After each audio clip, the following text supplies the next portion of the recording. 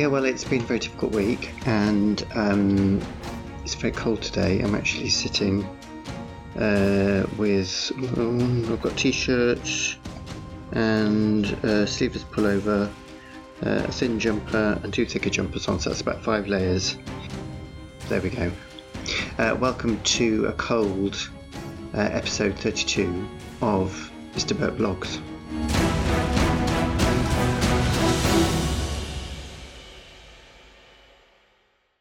It is very cold, actually, and I went for a run this morning. I had yoga first, being a creature of habit. That was the usual audience, because today there was a removal van over the sort of flats opposite the window with a little car park. So, of course, somebody decides to move this morning. So they're going in and out, in and out, in and out.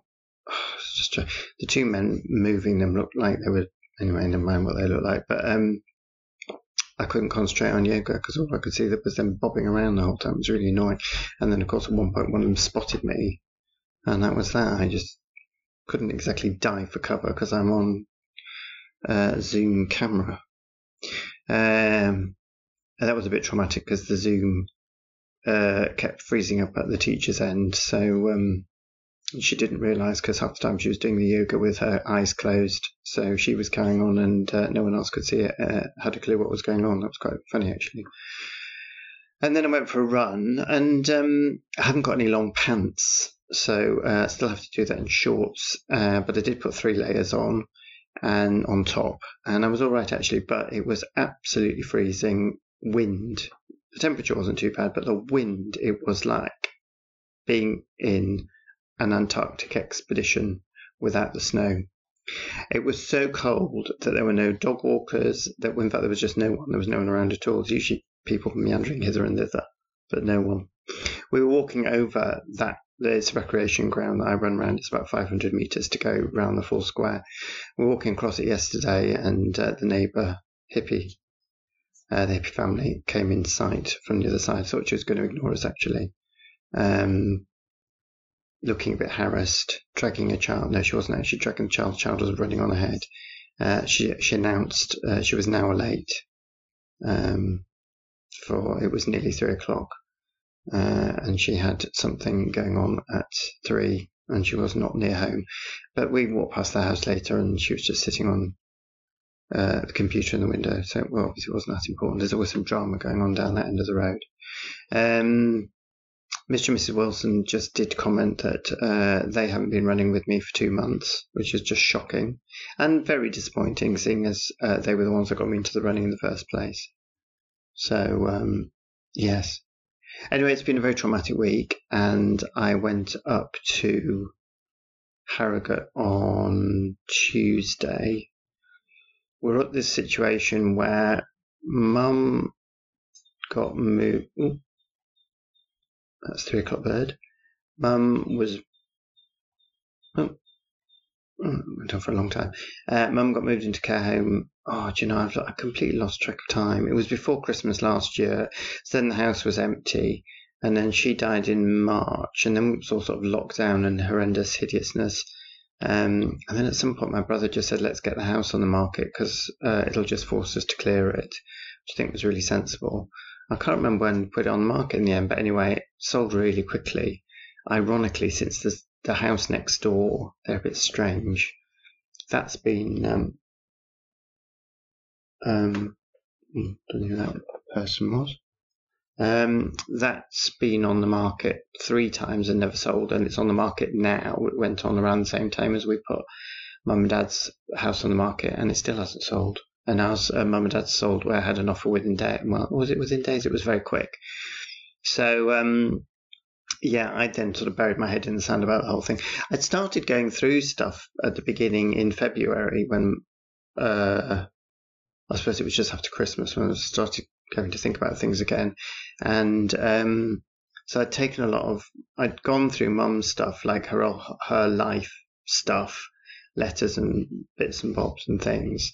And then I put a load of stuff aside to go to auction, and then I put some stuff aside to bring back to London. And then, of course, I completely forgot about it for the next 9 months or something because of lockdown. So then my brother had to tidy the house for the estate agents. And then I think he moved a load of stuff that I put by for myself. So I don't know what he's done with it. I can't remember what it was anyway. So obviously it doesn't matter that much. But anyway, so I think looming, we've got completion. Someone texting me. So my brother had gone up a couple of weeks ago, maybe no longer than that, with his daughter and continue getting stuff together. We've basically, I'd cleared Mum's stuff. There's just loads of books and stuff of mine, and my brother's gone through the stuff he wants.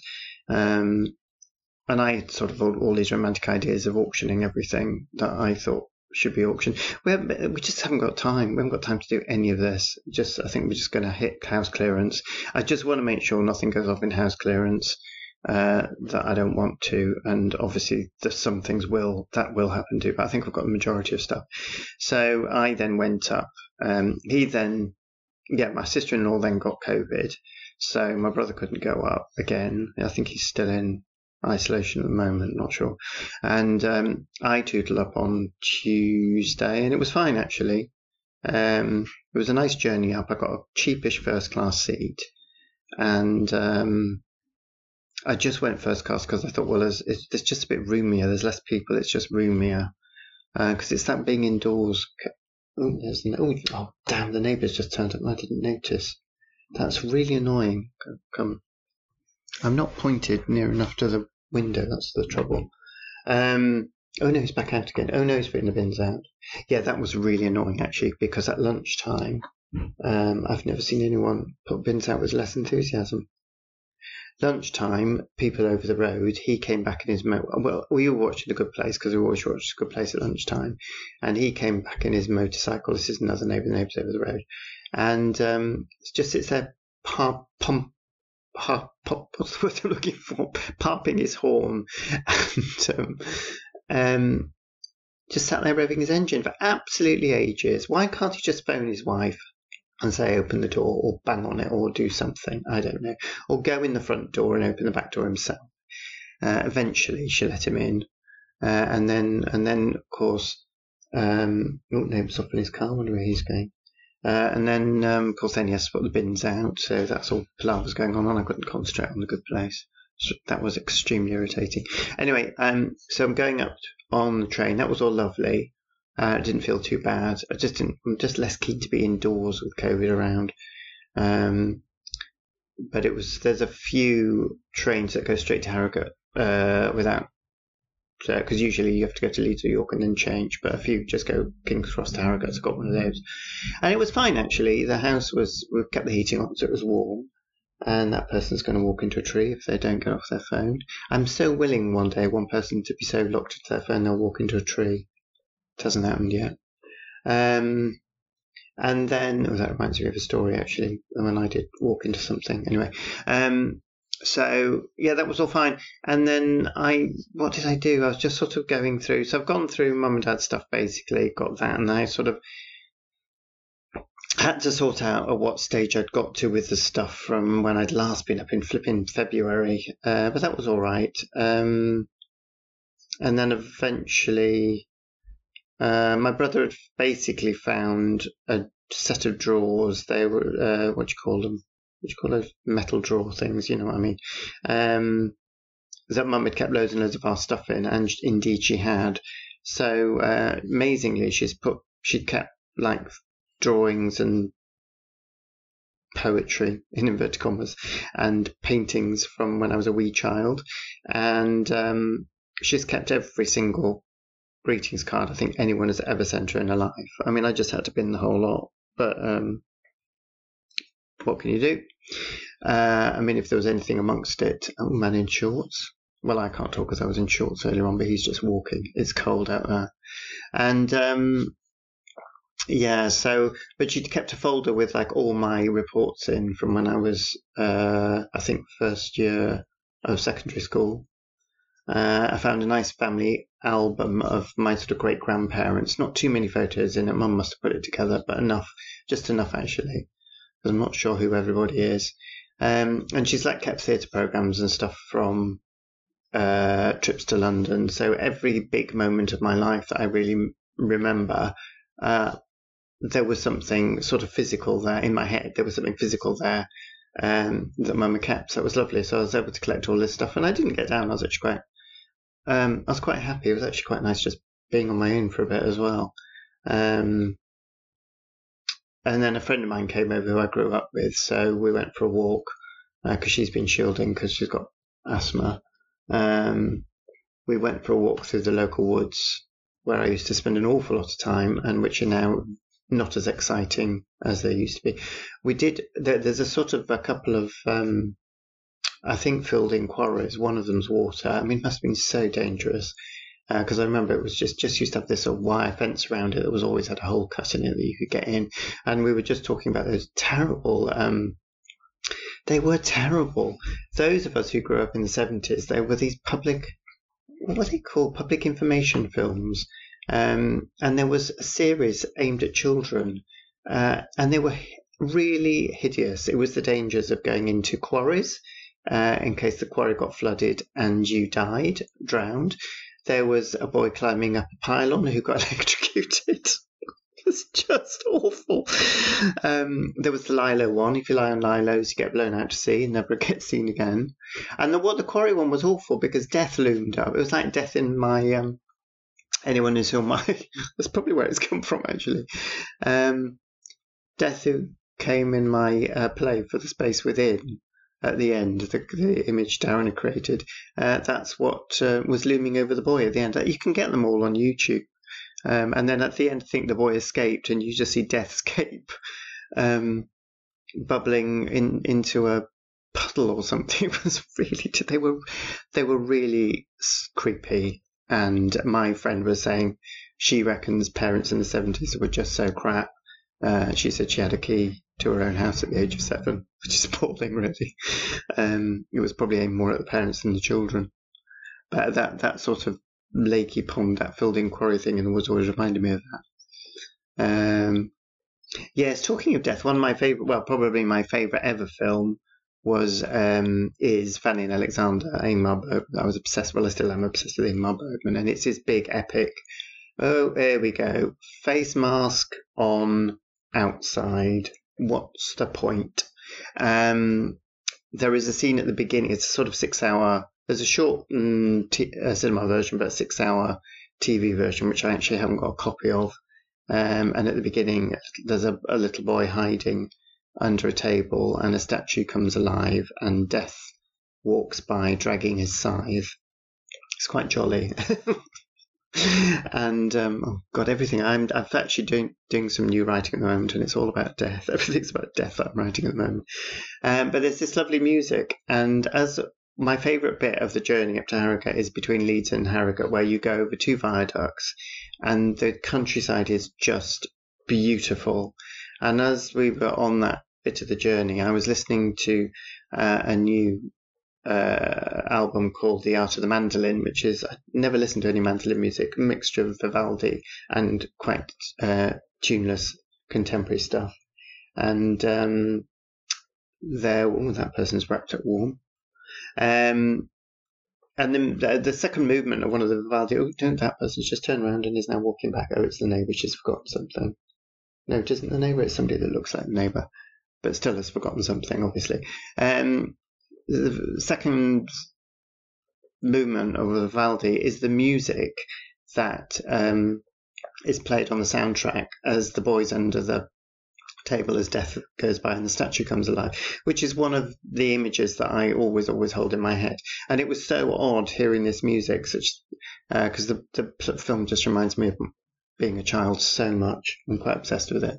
And hearing this music at this sort of serendipitous moment as I was going back possibly to the family house for the last time. That was quite strange. Anyway, I meander a little.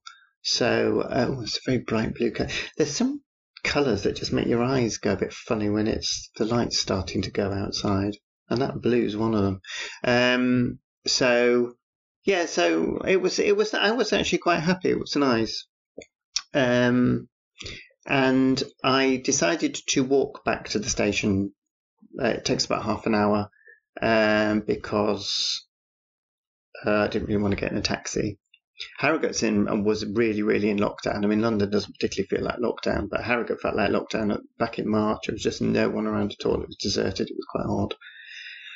And anyway, I was in these filing cabinets. That's the word I was looking for, metal cabinets, drawers. And at the bottom drawer, Dad would put all this stuff in envelopes. My dad was very, very organised. And I reached in. This was not long before I had to leave. And fortunately, I'd got everything ready. So I was pretty much ready just to go. Because I'd formed 3 boxes of stuff. My pop-up books, that's another story for another time. My sort of drama books, I've managed to I thought I'll bring back with me, and another box of bits and bobs. I think my brother's going to have to collect them at some point. So plus a bag of stuff that I really, really wanted, and I thought if I don't get back again, or my brother doesn't, or whatever, I really want this stuff. So I brought that back with me. And then I reached into the filing cabinet to get one of the last. My hand went under the last of the envelopes, and there was something I did to the. I don't know what it was. There was something so sharp there. It was like a kitchen knife, and it just sliced into my. The person who turned around and came back to come back with someone. So there's 2 of them now. So she obviously forgot somebody. Yeah, if you don't like stories about blood, turn off now. It sliced my middle finger of my right hand to the side of the tip quite badly, and I could not get it to stop bleeding. I put numerous plasters on. There was blood spattered. It looked like American Psycho in the bathroom. There was blood in the bath, all over the floor, in the sink, up the tiles, on the toilet, and on the toilet roll holder. It was absolutely everywhere. So one part of me was trying to clean it all up, and part of me was just trying to staunch the bleeding, which just went on and on and on. Eventually, I was getting quite hysterical at this time because I was getting so late for my train. Eventually, I shoved a massive piece of toilet paper over it. I found some medical tape, and I bandaged the tape around so that it looked it looked very stupid, to be honest. But I was just really relieved. I obviously had to clean up the blood because I thought if anybody comes in, it's just going to look absolutely awful. So I eventually got myself together, left the house, faffing around. Of course, everything went wrong. There's no lights when you go out. It's complete darkness. I couldn't get the key to the door. I couldn't get the key into the garage door. There was things I had to lock up and stuff that I couldn't do before I got out the back door. It was a real palaver. Of course, I hadn't booked a taxi, so I couldn't. There was no way I was going to get a taxi at that point. So I basically had to walk to the station. I managed to do a 30-minute walk in 25 minutes, probably because of my running. I was fit enough to be able to do it. And I'm just waving to somebody who's just left the house and going for a walk. And got there. Very impressed. Did this half an hour walk within 25 minutes. Got to the barriers, and just as I was getting through the barrier, the man said, you've missed the train, they're shutting the doors. And I missed the train. Just standing on the platform as it pulled out. So I was bleeding everywhere, and no, I wasn't bleeding, but unfortunately I had stopped it. So that was really annoying. And that was, of course, was the only through to London train. And, of course, I'd got this cheapish first class. So I had to go off to the man and say, I've missed the train, looking like a complete idiot, completely out of breath, looking completely disorganised. And, of course, you can't stand there and say, well, actually, I'm late because there's blood all over the bathroom because I cut myself. Not that he could have cared. And I got a 40 quid ticket, standard class, back on the next train. I had to cut a long story short. It was actually fine because... well, there's free food in first class. Well, free in inverted commas, which is partly why I wanted to go back because I hadn't eaten. But I wasn't hungry. I think I was so traumatised I wasn't hungry. B, there was only 2 other people in my standard class carriage. That was all fine. And C, it was a it was a through-ish train that only stopped at Stevenage. So despite the fact I had half an hour to wait for it at Harrogate and another 20-minute wait at Leeds, I got into York. I got into London only 20 minutes later than I would have done if I'd been on the train I was booked. So that was all marvellous. Anyone who saw Northern Lights last night on BBC, the Philip Pullman thing, Jack Thorne adapted, the bit with the knife where Will cuts his fingers with a knife. Well, if you think of that, that's pretty much what I was going through in the bathroom. So anyway, it's actually pretty amazing because I was texting my brother all the way back. He's damaged an artery, so he thought I might have damaged an artery. So go to A&E. I was trying to be positive and think I haven't damaged it. I did think I had. It was too far over. But anyway, I hadn't. It's still healing. It's not hurting too much. And I've got a blister on my foot as well. So, yeah. Anyway, I'll follow that story up next week. I think I've got a bit of a quieter week. I've got some writing done, which is marvellous. I've got to do a bit more of that. And it's all about death, though, as I say. It's all quite depressing and really weird. But I know partly why is because I'm watching The Haunting of Hill House on Netflix, which is just phenomenally brilliant. I didn't think you could adapt the book, The Haunting of Hill House, so utterly brilliant. In fact, it's not adapted from the book. It's managed to keep the basic premise and sort of plot of the book and then bring it up to date as well, and still have flashbacks. It's astonishing. It is so brilliantly done and so creepy. In fact, I watched the first episode in Mum and Dad's house, which probably wasn't a great idea because I woke up in the middle of the night thinking about it. Anyway, time to go. Thank you for listening. I'm about to cough a lot. I'll see you next week. Bye.